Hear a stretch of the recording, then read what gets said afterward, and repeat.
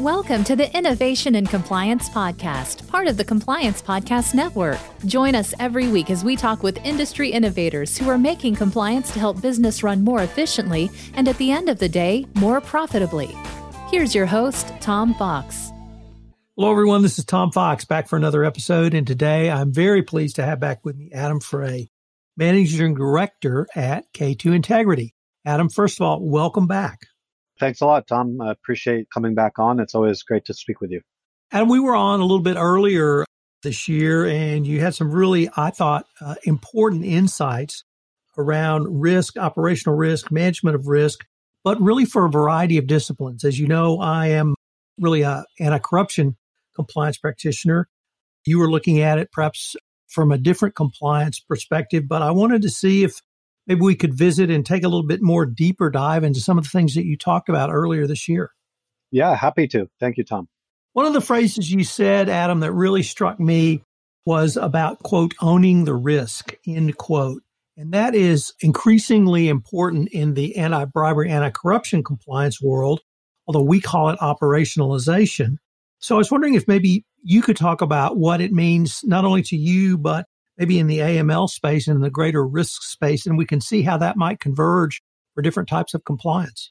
Sure, Tom, happy to. I think at the end of the day, really what the phrase means to me, and I've taken away from some of the engagements we've had on behalf of regulators as monitors, and also even from the inside of financial institutions where we're helping them with remediation, is that at the end of the day, the business line, the first line of defense, has to understand and take into account the compliance risk of their day-to-day activity, be it anti-corruption, AML, sanctions, fraud, tax, what have you, and understand the potential impact of non-compliance on not just the company, but also on themselves.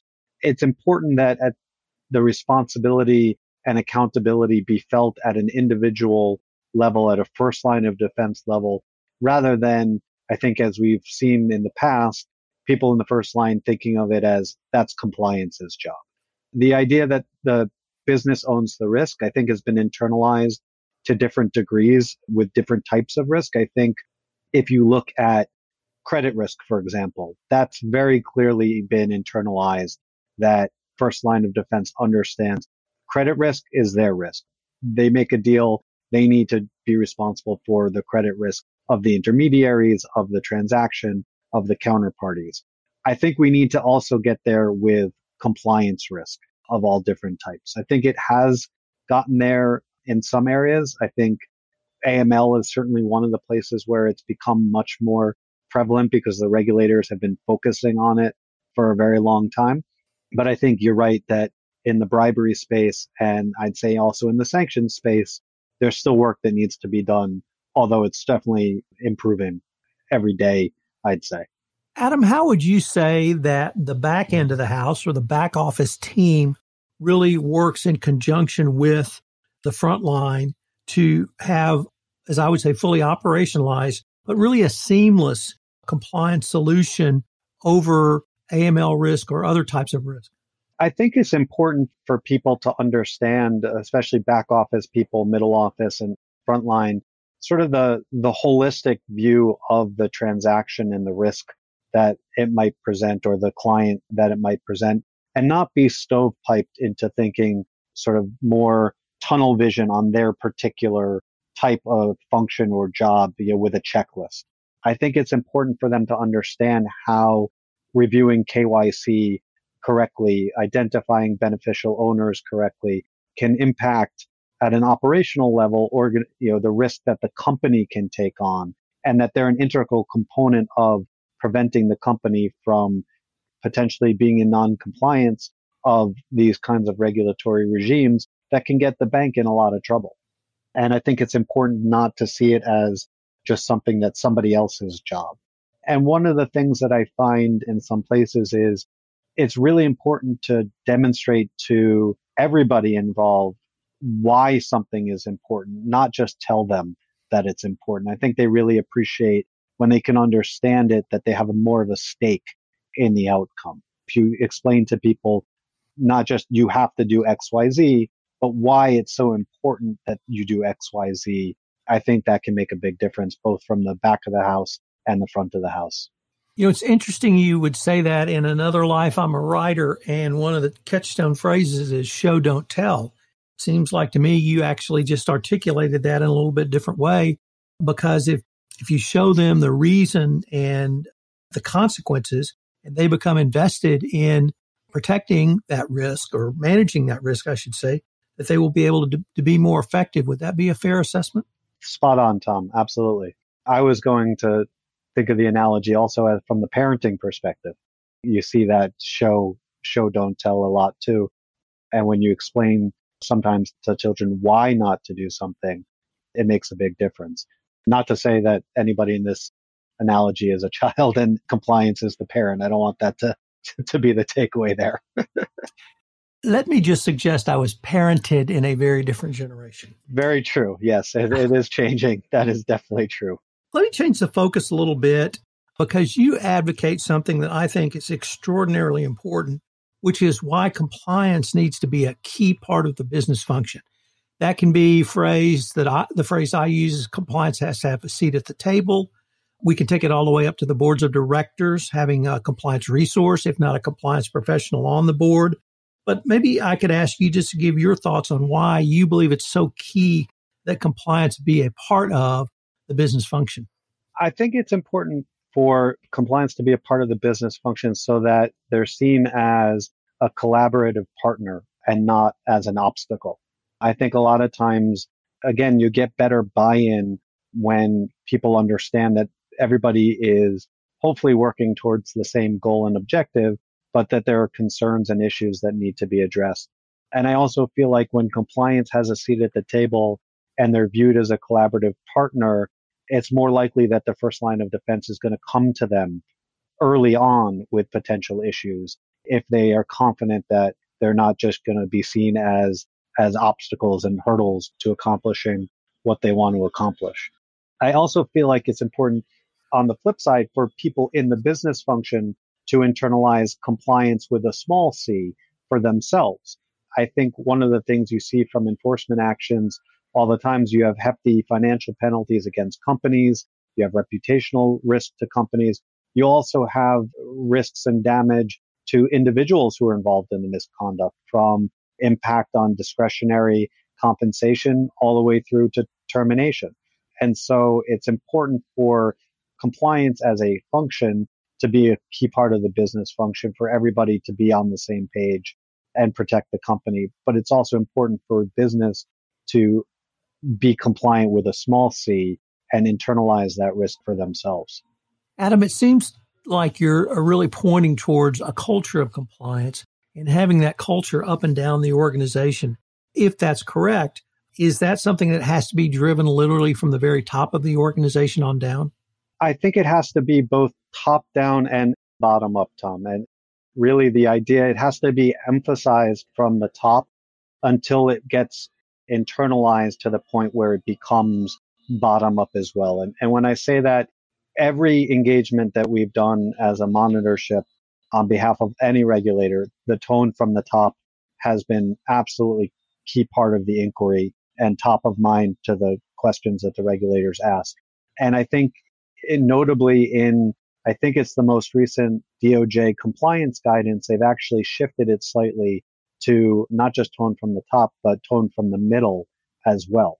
So I think seeing it come from the top, the message of compliance, the importance of compliance, it really needs to filter down, but not just from the board level. It also has to come from the business line. So seeing things like a business line potentially foregoing a very lucrative transaction because of the potential risks are too high, or turning down a client because the risks are too high, or passing up a new product or type of business because the risks are seen as too high. And once you get those messages really being internalized and sent consistently, then everybody from the bottom up starts to think in that way and will feel comfortable raising issues and feel like that those will be heard and that they won't be, shunted aside because of them.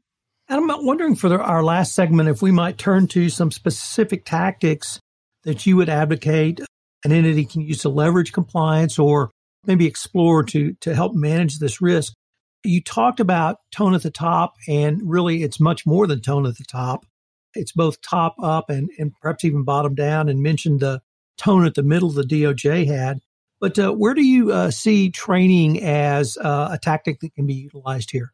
Yeah, training is absolutely critical, absolutely one of the critical components of leveraging the tone from the top, but also throughout the whole organization.